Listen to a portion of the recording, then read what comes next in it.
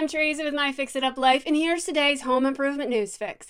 In home decor news, there's a new wallpaper designed to encourage well-being. Developed based on color psychology and research studies, the brand Feather created Essence wallpaper to arouse 11 mood states. For example, a study from Mid-Sweden University found that blue light affects humans similarly to caffeine, and research from Durham University shows that red improves competitiveness. With a subtle ombre effect, the focused color segues into a complementary color, which is supposed to encourage a smooth flow into a new mood state. In real estate news, Neil Patrick Harris sold his 5-story, 8,000 square foot Harlem house for $7.1 million. The brownstone has 6 baths, 12-foot ceilings, original woodwork, oversized pantry, roof deck, wood pergola, workshop, and a vintage bar sourced from an old hotel. Neil's love of magic is left behind in the home's top floor office. When the eyeball of a magician on a vintage poster is pressed, a secret door to the room opens. I'm Teresa with My Fix It Up Life, and you've just been served your home improvement news fix.